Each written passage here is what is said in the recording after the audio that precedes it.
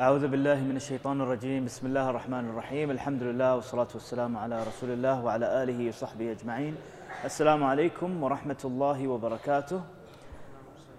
Inshallah, today we're going over Surah Al-Adiyat, Surah number 100. So we've got, inshallah, 14 more to go. We'll try to wrap them up in the coming 7 days, inshallah. Another beautiful surah of the Quran. This is also a continuation of the discussion of the previous surah, Surah Al-Zalzala. It's a Makki surah, 11 ayat. Of course, there's some opinion that it could be Madani, but again, regardless, the theme is a continuation of Surah Al-Zalzala. And just to do a quick recap of Surah Al-Zalzala, right? The idea there was the disbeliever rejected that there is resurrection, that this life will come to an end. He doubted the fact that his records will be recorded. Every deed he does, whether it's good or bad, will be recorded. He had these doubts. And he had hope that someone would back him up on the Day of Judgment, the concept of Shafa'ah. Surah Al-Zalzala came to destroy all these doubts, right? It confirmed that there will be a shaking of the earth. It confirmed that all his deeds will be recorded. And it confirmed that he will be standing alone on the Day of Judgment.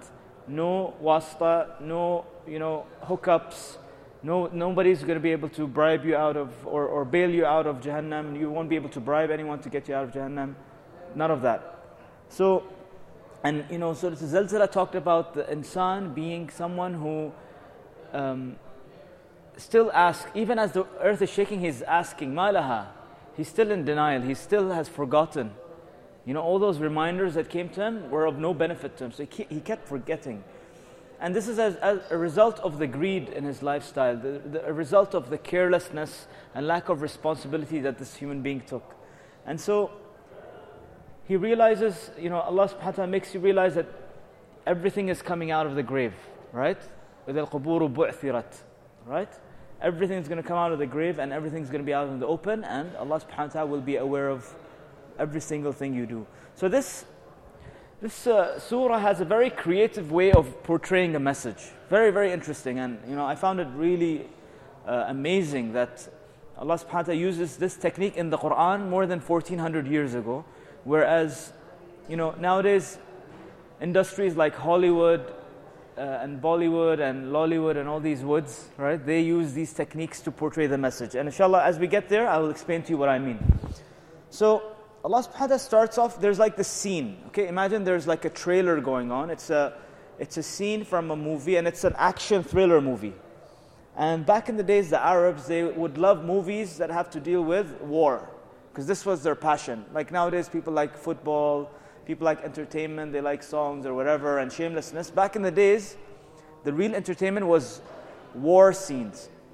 And this was like something that the Arabs did for fun. They really enjoyed wars, they enjoyed their horses, they enjoyed the fact that there's enmity and tribal enmity and wars and battles. This was like exciting stuff for them, and so the Arabs, for them to capture their attention, Allah subhanahu wa ta'ala starts off with this qasam. A'udhu billahi minash shaitanir rajeem, bismillahir rahmanir rahim, wal-'adiyati dabha. He starts off by describing these horses that are rushing forth. They're galloping aggressively towards an enemy, focused on their enemy. وَالْعَادِيَاتِ وَالْعَادِيَاتِ ضَبْحًا. And the translation there is by the racers panting.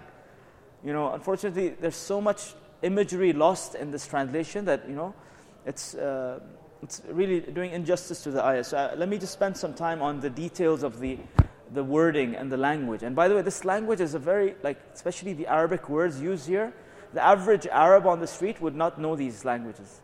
They're very classical Arabic words that are not used in the street language nowadays. So, appreciating the language and the depth really gives flavor and imagery to this surah.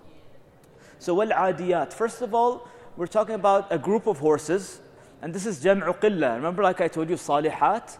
They're good deeds, but not too many. It's not jam'u kathra. It's not many plurals, it's a little bit of plurals. So the linguists say that you're talking about less than 10 horses here, okay? Less than 10 horses. And adiyat means it's feminine. And interestingly, the Arabs, for battle, they would prefer female horses rather than male horses. Why? Because number one, they were faster. Number two, they were more obedient, and better basically for war. So in terms of war horses, Al-Adiyat are much better. But interestingly, Adiyat comes from the root word adu, which means an enemy. So we're learning from this word also that these horses have an enemy, a clear enemy, and they basically are, so there's this aggression going on, there's this attack that's happening. Okay, imagine a group of horses attacking, they're all female, very, very aggressive, very fast. Okay, so the speed is there. That's the scene. Allah subhanahu wa ta'ala is zooming in on the horses. And dabhan means that they are basically panting. The horse, when he makes the sound of breathing heavily, inhale, exhale, okay? You're hearing that sound, and you're hearing the gallops. They're running really fast. And also, Adiyat are horses that are obeying their master. Very important point here. These are horses that the owner loves them. Why? The master loves them. Why? Because they obey so much. And if it wasn't for the horses, would they win the battle? So horses are a critical part of battle, because if they disobey the master, what's going to happen? The life is at risk, the tribe is at risk, the reputation is at risk, your honor is at risk. Everything is at risk, and therefore they have so much attachment with these horses because they are reliable, they are loyal. That's the key word here. They are what?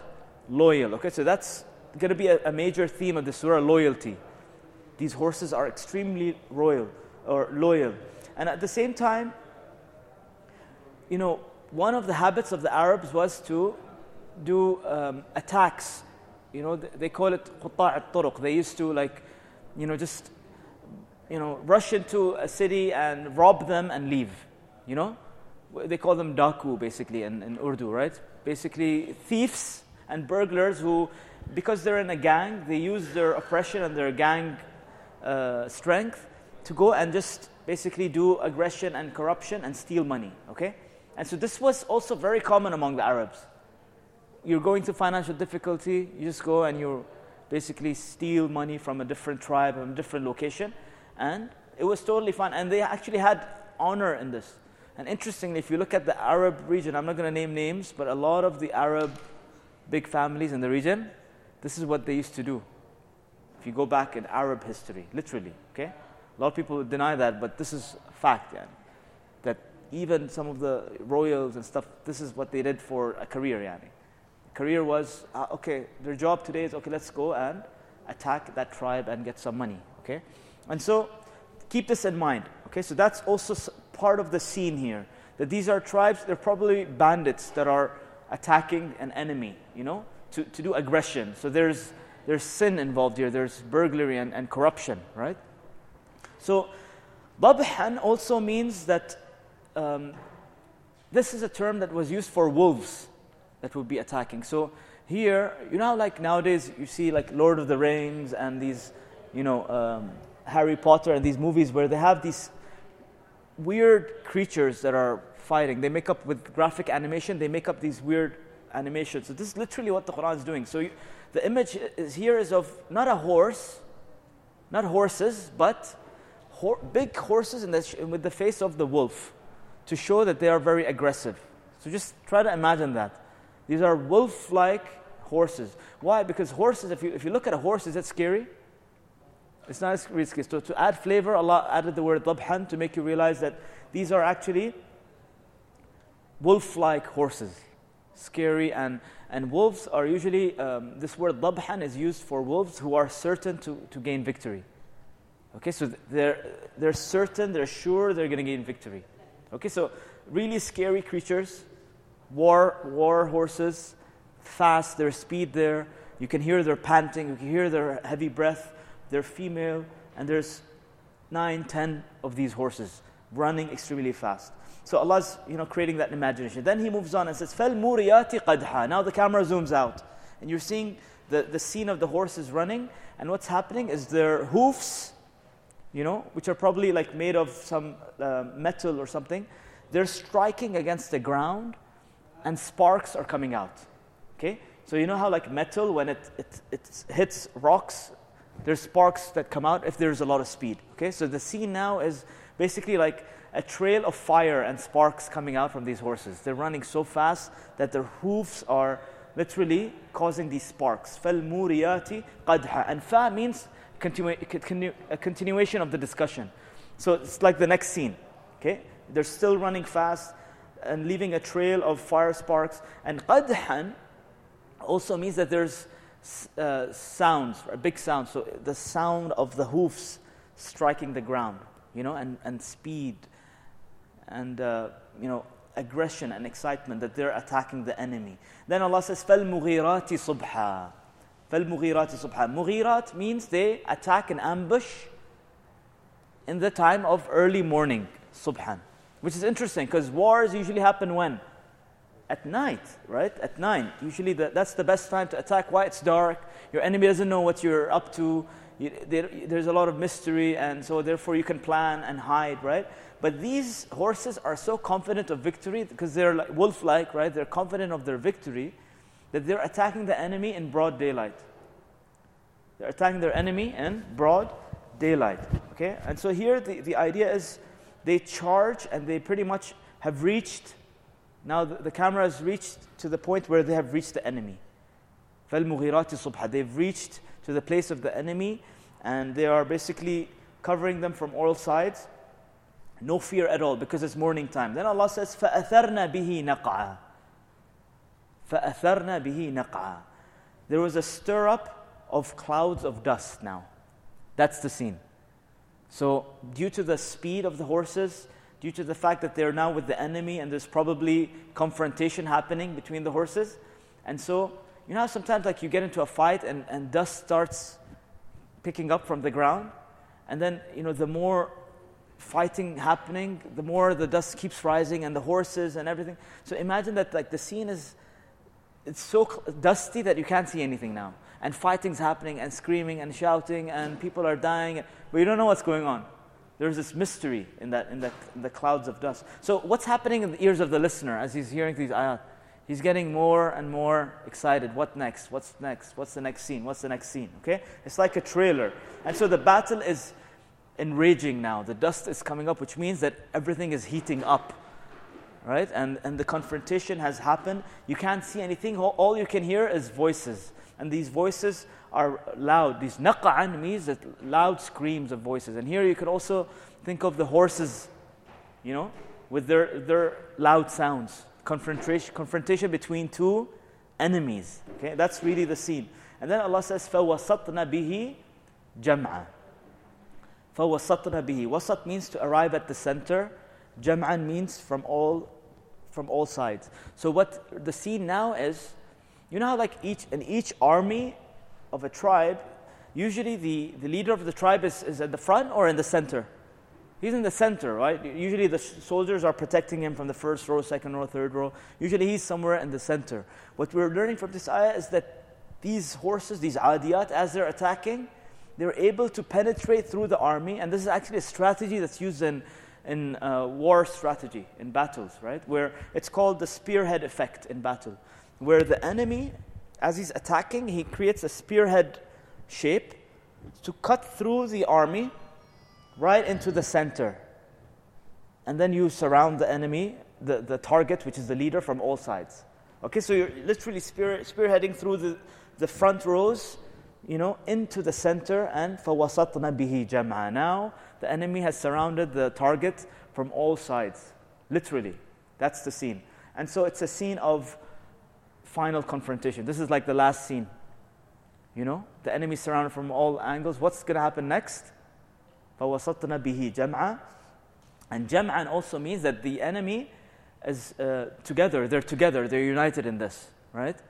They're all together. What happens in battle sometimes, especially with munafiqs, what do they do in battle? They run away. No, these horses, this army that's attacking, or these bandits, whatever you want to call them, they're in it together. They're so confident of victory that they're not running away. فَوَسَطْنَا بِهِ جَمْعًا. This is the climax. And now the trailer stops. And then Allah says, إِنَّ الْإِنسَانَ لِرَبِّهِ لَكَنُودٌ. There's no doubt about it, the human being is most definitely disloyal and ungrateful. Now the question is, what's the connection between the first couple of scenes and this ayah, right? All of a sudden, even if you look at the rhyming, right? Just listen to the rhyming sequence of the end of the ayat. Allah subhanahu wa ta'ala says, وَالْعَادِيَاتِ ضَبْحًا فَالْمُورِيَاتِ قَدْحًا فَالْمُغِيرَاتِ صُبْحًا فَأَثَرْنَ بِهِ نَقْعًا فَوَسَطْنَ بِهِ جَمْعًا. And then the rhyme changes. إِنَّ الْإِنسَانَ لِرَبِّهِ لَكَنُودٌ. Notice? وَإِنَّهُ عَلَى ذَلِكَ لَشَهِيدٌ. Completely changed of rhythm itself. So this means that the idea is changing now. So what did Allah just do here? Allah subhanahu wa ta'ala used a technique that movie directors use, right? What makes a movie a hit? A very appealing and attractive trailer, right? If you make a really attractive trailer, that's why a lot of money is spent on trailers. And the directors, they make sure the most attractive scenes of the entire movie are clipped in that 1 minute trailer. And there's always this idea of suspense and attracting the audience with something that's appealing to them. And so Allah used something that's extremely appealing to the Arabs: war, battle, horses that they love, and the fact that they're attacking and aggression and surrounding the enemy from all sides. So here the listener, and especially Quraysh, they're extremely hooked at this stage. And Allah subhanahu wa ta'ala, through these scenes, has got their attention to the climax. So they're completely hooked, completely listening, and all attention is with the Prophet ﷺ now. He's grabbed their attention. So at that climax, Allah subhanahu wa ta'ala shuts the movie, the trailer, and now the real message of the surah is given. And everybody's listening. No one's going to be distracted, nothing. Allah subhanahu wa ta'ala says, there's no doubt about it, the human being is ungrateful. The human being is disloyal. And the word Kanud is interesting because it's never mentioned anywhere else in the Quran. It's a very unique word. And Kanad really means disloyal and ungrateful.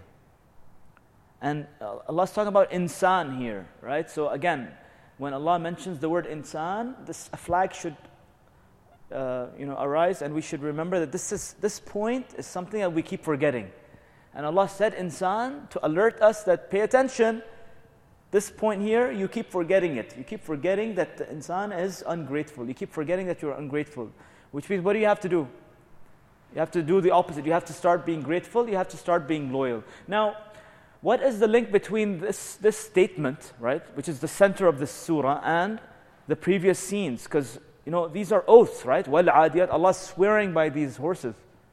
He literally swore by these horses. So what's the link between horses and being ungrateful and loyal? What did I tell you about the Arabs?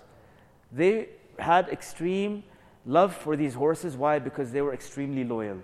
So in the case of the Arabs, the owner of the horse is like the master, and the horse is the slave. And the master has the reins of the horse in his hands, and he is guiding him wherever he wants to go. And the horse is being completely obedient, being loyal, and the master is proud of the horse. Why? Because the horse is doing its job. The horse never says, sorry, today I have a bad mood, I have a stomach ache, I'm not going to war. No. These horses are always ready, especially the females.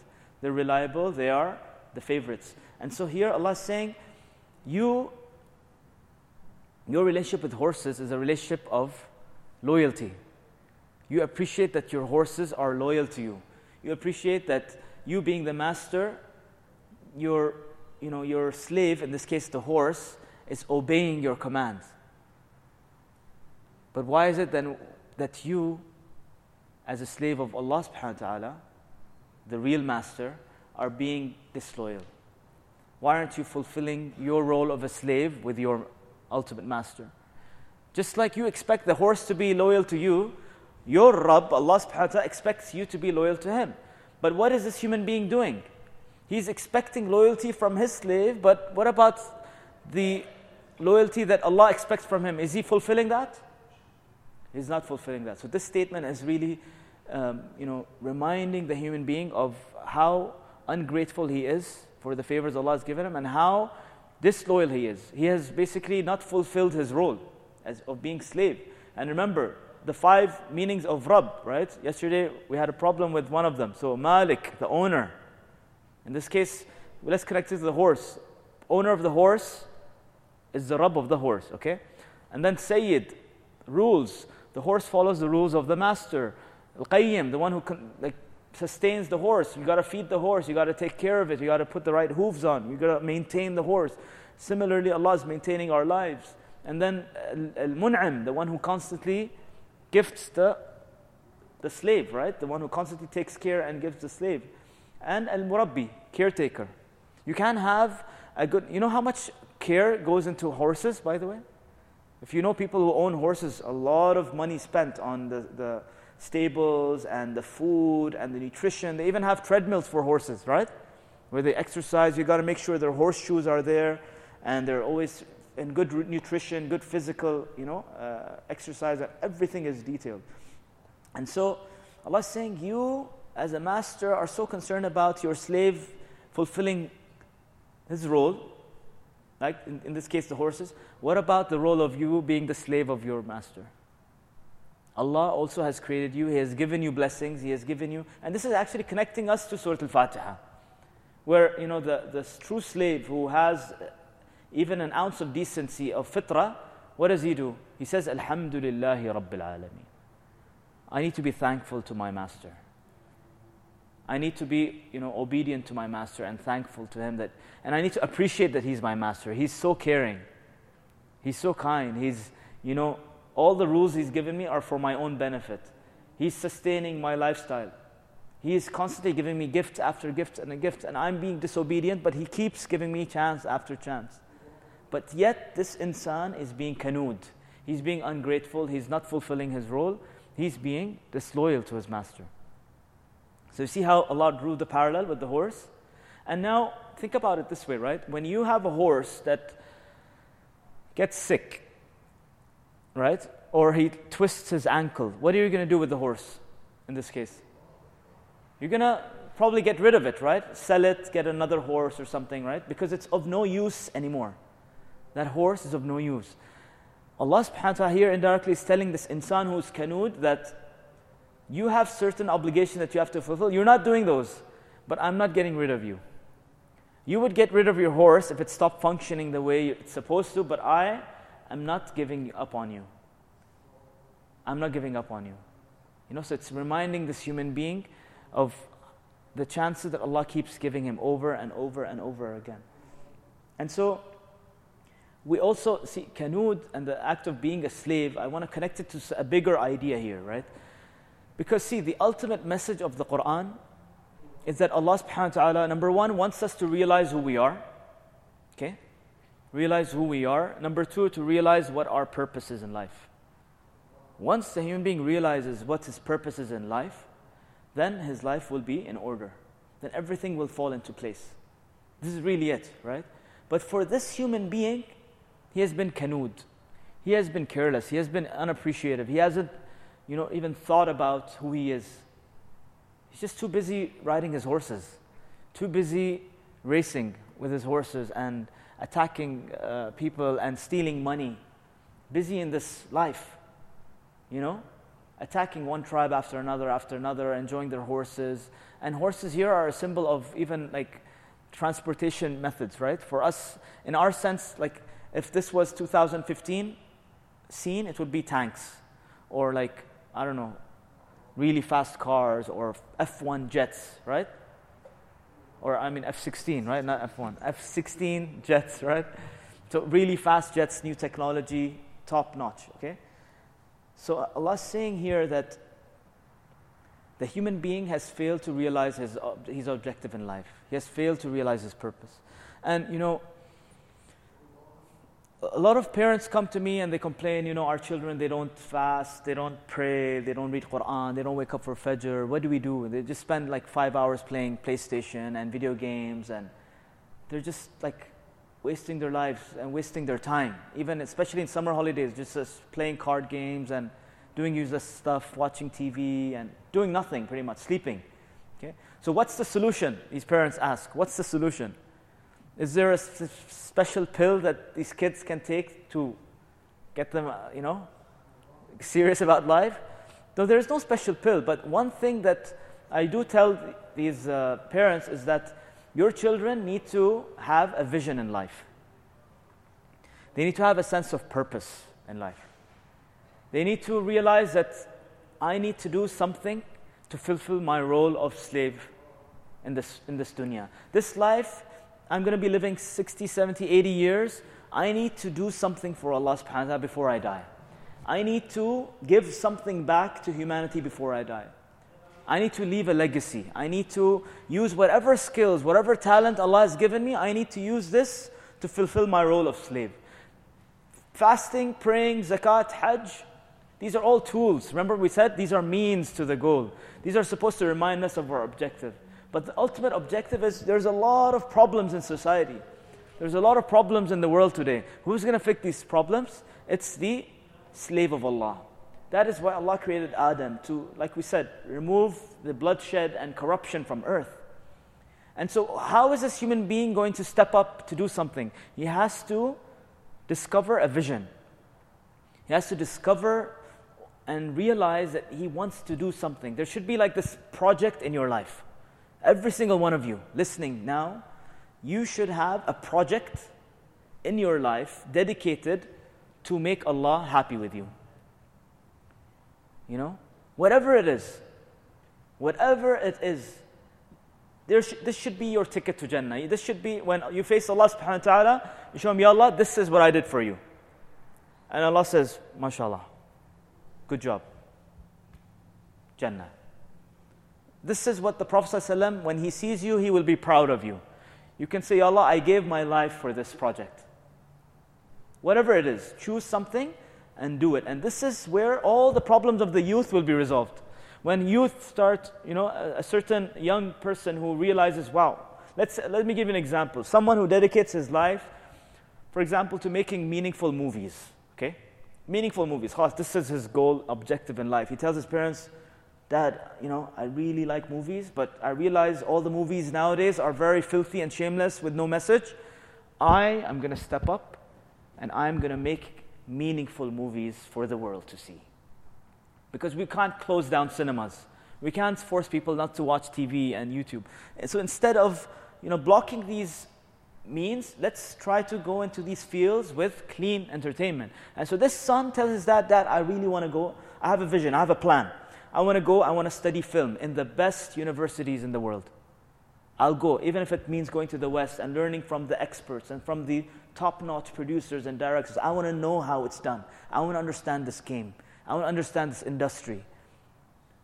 And so he has a plan. He wants to go study 4 years, specialize. In his free time, he's going to be reading. He's going to buy magazines of films. He's going to read about these directors and the latest cinematography techniques and script writing and how this business works. The business behind this. He's going to study how money is made in movies, what makes a movie fail financially, what makes a movie succeed, how are cinemas and distribution of movies, how this system works. He's going to be reading and studying, and in his free time, this is all he's going to be Googling about. Completely dedicated to this project. Now, question for you. Will this young boy have free time to waste now that he's hooked to a project? Will his parents have to tell him, wake up for Fajr? No, because when he wakes up for Fajr, he's going to get so excited and he would want that Iman boost to continue for this project. And he's going to continue for the rest of his life to work towards this goal and objective. And although it seems like a big thing, it seems very far-fetched, but who is on his side? Allah is promising to be on his side. And so that's his motivation. And you go back to Surah Al-Qadr, we talked about it. Laylatul Qadr is the night of changing your Qadr. It's the night of upgrading your Qadr. It's the night of du'as. He's going to use these last 10 nights to make dua. Ya Allah, please help me. I want to be a top-notch, meaningful director, Ya Allah. Make it easy for me. Get me acceptance into the best colleges, Ya Allah. Give me guidance so I can learn this skill and excel in it. I want to be one of the best in the world, Ya Allah. And you promise that if I make dua, you will answer my dua, Ya Allah. This is my dua. This is what I want, Ya Allah. And then you break down that goal, that project, and that objective into milestones. When's your first movie going to come out? Let's say in 5 years. Okay, I need to start writing a script. I need to find a script writer. I need to find an idea, a story. You hire a team and you start working together. You look out for resources. You need money. You need to do networking. Look for people who, would fund you in this project. And so, you see how life gets busy with something meaningful all of a sudden? This slave all of a sudden realizes that, wow, I can use my skill, my passion to earn my ticket in Jannah. As for this insan who is kanud, he has no vision in life. He thinks life is all about eating, drinking, sleeping, getting married, robbing people, riding horses, in our sense, riding cars, and that's it. Getting married, getting children, and sending them to school, paying bills, and dying. This is a disloyal slave. He has not fulfilled the objective of his life, the purpose of his life. He was too busy with entertainment. He was too busy playing games, having fun. Didn't one step back to ask, what does this Rabb want from me? What does Allah want from me? Who am I? What does Allah want me to achieve? How can I please Him? And I'll give an advice to you guys. One of the best du'as that you can make in Ramadan, if you're someone who wants to do something but you don't know what you're good at and what your passion is, make this du'a, guys. And I've tried this. And it works. Wallahi, it works. Ask Allah, Ya Allah, use me for your deen. Use me for your deen. I want to work for you, Ya Allah. Hire me. Help me realize what is this I can do for you, Ya Allah. I want to do something. There's this project, I don't know what it is. Give it to me, Allah. I'm ready. I'm ready. It's like you're rolling up your sleeve and saying, I'm tayyar, okay. And you keep asking for it one night after another. In every salah, you're making dua, Ya Allah, in every sujood, you're crying, Ya Allah, hire me. I want to work for you, Ya Allah. I want to do something for you. Get me busy with something, Ya Allah. I'm sick and tired of wasting my life. I'm sick and tired of playing games. I'm sick and tired of being addicted to shamelessness and entertainment that's wasting my life. It's making me live a meaningless life, Ya Allah. I want to start living a meaningful life. Ya Allah, give me something to get me busy. Give me something that I can look forward to waking up the next day. There's two types of people. People who look forward to waking up the next day early so that they can continue working in their visions. And on the other side, there's people who are complaining, there's so much free time, I don't know what to do. I'm bored. Chalo, sair ke liye jaate hain. Let's kill time. Have you heard that before? Time pass, we call it, right? No time, faragh, So, when you don't have a vision, of course your life is going to be faragh. Of course you're going to have free time. And of course, in free time, shaitan is going to come to you and he's going to make you waste your time and get you busy with sins. But when you are someone who's using your ibadah, your deen, your iman to achieve that big objective and vision in your life, then you will get busy. Then you will be someone who's on the right track. Khalas, that's Surat Al-Mustaqim. And you're actually technically making this dua in Fatiha every single day, 17 times a day. Ihdina Surat Al-Mustaqim, which can also mean, Ya Allah, use me for your deen. Show me what I can do for you, Ya Allah. Hire me. Give me a project. Give me an assignment. Literally, that's what it is. Ya Allah, give me an assignment for my life. I'm ready. Iyaka na'bud. But Ya Allah, Iyaka nasta'in. I need your help. I need you to be with me all the way. And so this is what the kanud person is not doing. The kanud person is lazy. He's careless. He doesn't want accountability. He just wants to party and he wants to relax and enjoy life and time pass and, So this is what we mean by being loyal to your master. Your master has created you for a purpose. You fulfill that purpose. And imagine if every single Muslim started having a vision in life. What would happen to the world in 10, 15, 20 years' time? What do you think? All Muslims having grand visions in different fields, in healthcare, in education, in entertainment, in sports, in, accounting, in architecture, and business. Wow. This world would change, right? Then Adam, the purpose he was created for will be fulfilled. Then peace will start spreading. Then justice will start spreading. But until the human being has a purpose and a vision in life, the angels will still be right. Corruption and injustice will be spreading, and bloodshed. Why? Because people have forgotten who they are. They've forgotten their purpose. They don't realize who they are.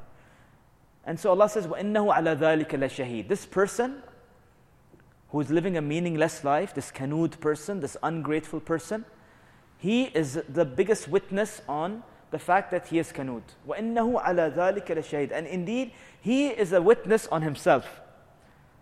On the Day of Judgment, he will have no excuses, by the way. Nowhere in the Quran does Allah say that these kuffar and people of no purpose and meaningless lives, Allah doesn't say that they will speak up and say, Ya Allah, I didn't know.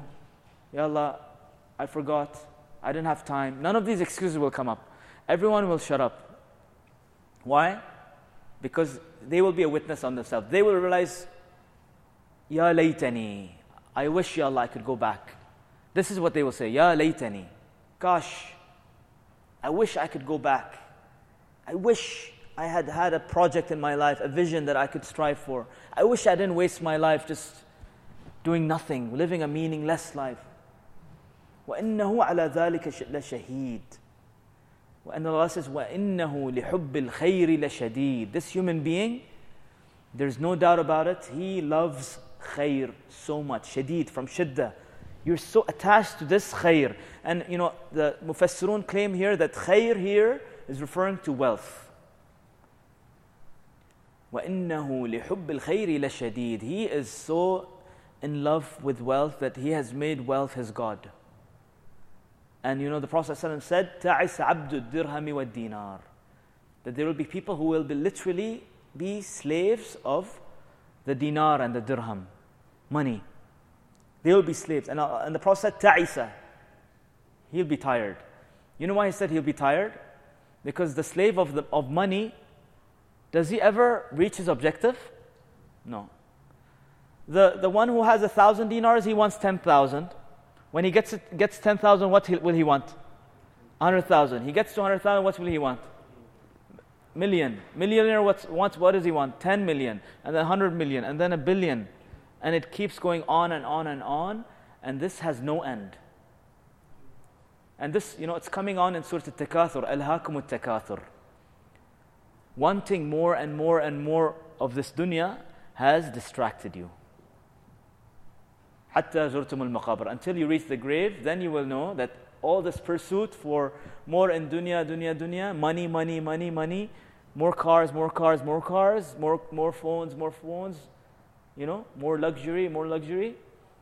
There's no end to it. It's a distraction. And so Allah here is saying that this wealth, you have made it your pursuit in life. Now, is earning wealth haram or halal? Of course it's halal. Is becoming a billionaire haram or halal? It's halal. And we gave an entire talk about how Allah actually wants us to be productive people who give, you know. And so here, what we're learning is Allah doesn't want us to love wealth, right? He's saying this insan, he loves wealth. What does Allah want us to do? He wants us to make a lot of money, but He wants us to love pleasing Him. There's a big difference, right? A billionaire who loves his bank account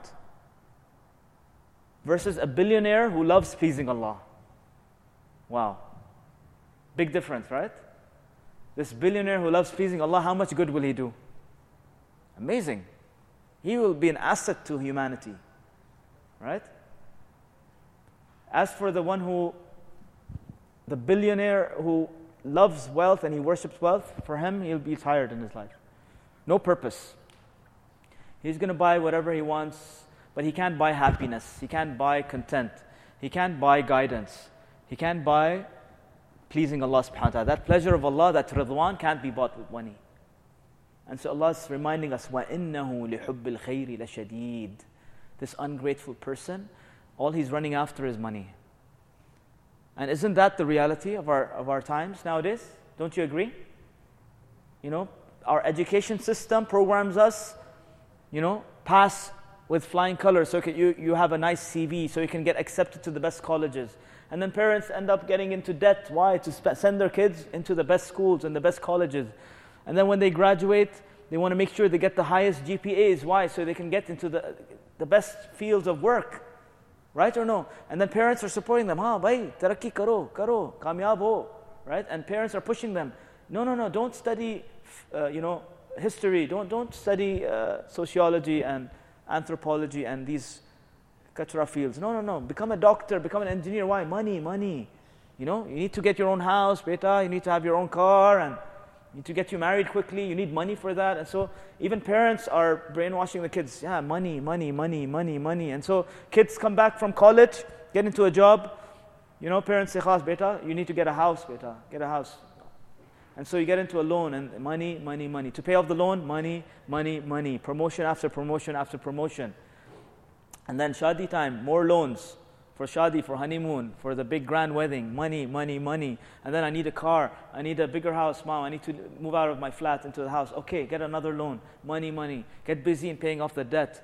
Debt after debt. And you're stuck in this rat race. You're paying off your debts your entire life. And you're stuck in money. And what's going on in your mind when you're standing in salah and the imam is reciting Surah Al-Rahman?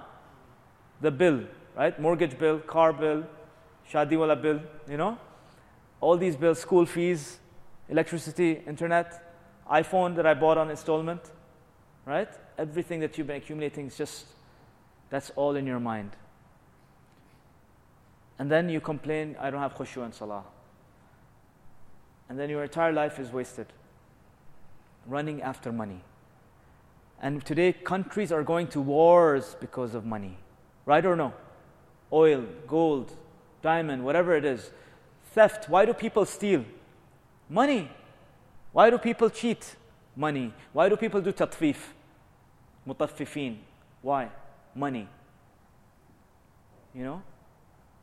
So this is the big God of our times, the God of money. And our entire system, the secular system that wants you to disconnect deen from reality, it wants you to consistently think about money so you can buy the next thing, so you can become a consumer, so you can be someone who only aspires to. So your only worth is what's in your bank account. Your only worth is your bank account. That's it. So people are concerned about their bank accounts financially. There's another spiritual bank account, which no one's talking about. And then there's a amal bank account, the good deeds bank account. These three. What are most people concerned about? The financial bank account. Spiritual bank account is empty. Good deeds bank account is empty. So, وَإِنَّهُ لِحُبِّ الْخَيْرِ لَشَدِيدٌ. He forgets that money can actually harm him. Right or no? Money can actually become a source of evil for you. He forgets this. And so, shadid, look at the word shadid. Like from shiddah, like very close to him. Money is very dear to him. And then Allah says, He puts them in His place now. Fast forward, أَفَلَا يَعْلَمُ إِذَا بُعْثِرَ مَا فِي الْقُبُورِ. Doesn't he know when the contents of the grave will come out and they will be basically literally thrown out of earth? Doesn't he realize that this time is going to come? When all these graves will be literally thrown out of earth. The earth will be so sick and tired of holding these meaningless people that it will want to throw out. Khalas. Ya Allah, I don't want to hold on to these people anymore. They were useless. They were worse than animals. They wasted life. They didn't do anything meaningful in life. Faltu, And that's what happens when the human being like literally pukes, right? And you throw up. What do you throw up? The stuff that your body doesn't need. The junk that your body does not benefit from, right? Meaningless stuff in your body comes out. This is subhanAllah. Even throwing up, there is an ayah in it. Next time you're like someone throws up, you should say subhanAllah, man. It's going to happen on the Day of Judgment. Bodies are going to be thrown out of the earth because they were purposeless. And so, أَفَلَا يَعْلَمُ إِذَا بُعْثِرَ مَا فِي الْقُبُورِ. Another thing that's underground is resources. Again, money, right? What is resources all about? What is money all about? Resources, right? Oil, gold, diamonds, all the precious things of of our lives today is underground. Allah is saying all of this will come out. This came in Surah Al-Zalzala also, right? All these resources that you're fighting over, all these wars that you're fighting over, these resources, I'm going to bring them out on the Day of Judgment. And then let's see if you will be interested in that stuff or no. On the Day of Judgment, when you realize that you lived a meaningless life, will that pile of gold be of any benefit to you? Will that pile of diamonds be of benefit to you? Will those barrels of oil be of any benefit to you? No, nothing. Then you realize, man, this was worth nothing. This was worth nothing. And Allah says on that day, what else will happen? وَحُصِّلَ مَا فِي الصُّدُورِ. Hussila is a beautiful word that means peeling off. You know how you have onion peels? An onion has different peels, right? And so if you've ever cut an onion, how many peels are there in an onion? Many, right? Many. One peel after another, after another, after. That's what we are as human beings. On the outside, mashallah, brother muttaqi and hafiz Quran and mashallah beard and praying 5 times a day in the masjid. But deep down inside, the layers that are hidden, the layers of hypocrisy, the layers of hidden sins, the layers of, bad addictions that the public doesn't know about, these are all in the inside. Allah is saying, this stuff will come out on that day. All the stuff that's under the peel will be exposed on that day. وَحُصِّلَ مَا فِي الصُّدُورِ. And so for the human being who had a purposeless life, his love of dunya, this will come out. It will be exposed that he had no good inside of him. No good inside of him. It was all money and shahawat and desires and playing and games and entertainment. That's what all that was there. Carelessness and, And then, linking to the previous surah, Allah subhanahu wa ta'ala says, وَمَنْ يَعْمَلْ مِثْقَالَ ذَرَّةٍ خَيْرًا يَرَهُ وَمَنْ يَعْمَلْ مِثْقَالَ ذَرَّةٍ شَرًّا يَرَهُ in Surah Al-Zalzala. These atom weights of good deeds and bad deeds, they will come out on that day. وَحُصِّلَ مَا فِي الصُّدُورِ. All these, good intentions you had, all these bad intentions you had, everything will come out on that day. And then Allah ends it up by saying, إِنَّ رَبَّهُمْ بِهِمْ يَوْمَئِذٍ لَخَبِيرٌ. There is no doubt about it. On that day, their master, especially with them, will be on that day fully aware. Fully aware. Khabir comes from root word khabar, which means news, right? But here what we're learning is Khabir is one of the names of Allah, where Allah is the all-knowing. He knows everything that the human being has done, from the beginning to the end. He's aware of all his situations and circumstances. That's why the human being will not be able to come up with excuses on the Day of Judgment. وَإِنَّهُ عَلَى ذَلِكَ لَشَهِيدٌ. He's a witness over that. Why? Because Allah is already aware of everything. Once you reach the Day of Judgment and you're standing for your accountability, the tape recorder will start playing. And you will see everything. And you will realize, Ya Allah, you already know everything. There's no point in coming up with bad excuses. You already know, Ya Allah, what I did with my life. You already know what I wasted my life in. So Allah here is reminding us that He is Al-Khabir. He knows what we're doing. He's watching us with full knowledge. He's fully aware of what we're doing.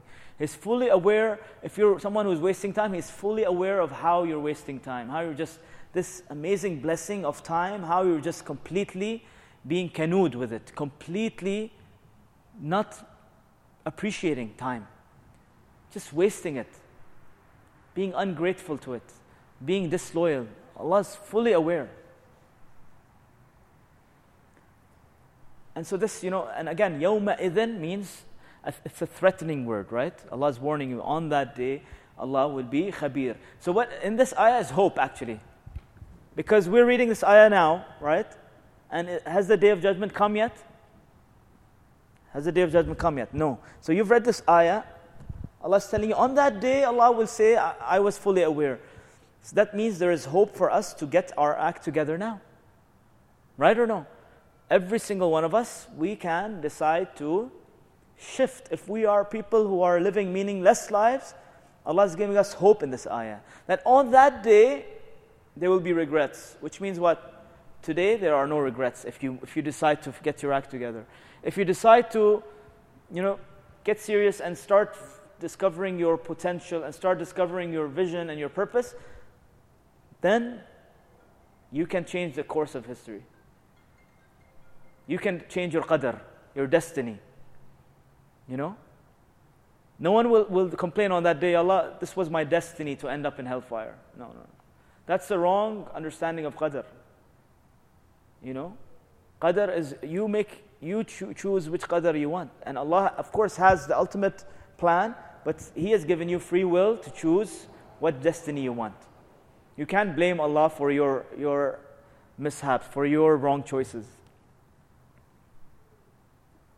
And so for all of us, this surah should be a reminder of, this concept of kunud, and how Allah subhanahu wa ta'ala actually brought it in the surah, right? With that theater trailer and that climax, and then just striking the believer. I was just trying to imagine, as I was reading the surah, how the disbeliever reacted to this ayah. Just try to imagine, right? They're so hooked, and then all of a sudden Allah, through the Prophet ﷺ's words, says this thing. And he's saying, وَإِنَّهُ عَلَى ذَلِكَ لَشَهِيدٌ. This human being, he knows that he's wasting his time. There's no denial in that. You know? Everyone who's wasting his time, everyone who's living a meaningless life, deep down inside they know, yes, I'm doing nothing. I'm wasting my time. And so, this ayah or this surah should, yes, it's a tough surah, which shakes us, makes us realize, the importance of realizing our purpose in life. But at the same time, there's hope in it. There's hope. Allah sometimes gets tough with us for our own benefit. Just like sometimes our parents, they give us a tough lecture. Why? To get us right on track. Right or no? So sometimes these tough khutbahs are there to get us back on track. This is one of those surahs which can be life-changing. And again, I repeat my advice that Ramadan and these nights, these special nights, wallahi, with these kind of lessons and you asking Allah to give you a vision, to get you on the track, to help you live a meaningful life, wallahi, if you get that gift from Allah, your entire life will be set. Your sense of value and appreciation of time will completely change. You will want to search how to get more time. You'll be like, I want to do so many things, time nahi hai. I wish there were more than 24 hours in a day. You will start being a better, and this doesn't mean you're 24 hours working on your vision. Part of your vision is balancing your roles, taking care of your family, taking care of your health.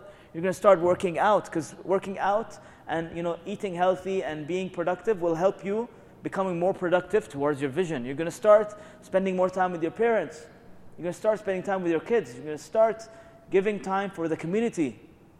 You're going to start reading more Quran and trying to get more Iman fuel to keep you towards your journey, because this journey is going to be tough, it's going to be difficult, there's going to be struggles in it. And so you constantly need to do sujood. Remember? وَذَكِّرْ and sabbih. Remind and sabbih. Remind and get close to Allah. Get your fuel at night. During the day, work hard towards your vision.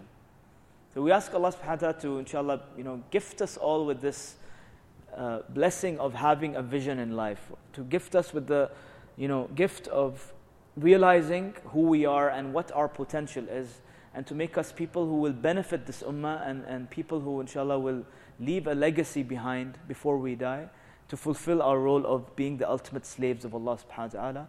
جزاكم الله خيرا سبحانك اللهم بحمدك نشهد أن لا إله إلا أنت نستغفرك ونتوب إليك والسلام عليكم ورحمة الله وبركاته.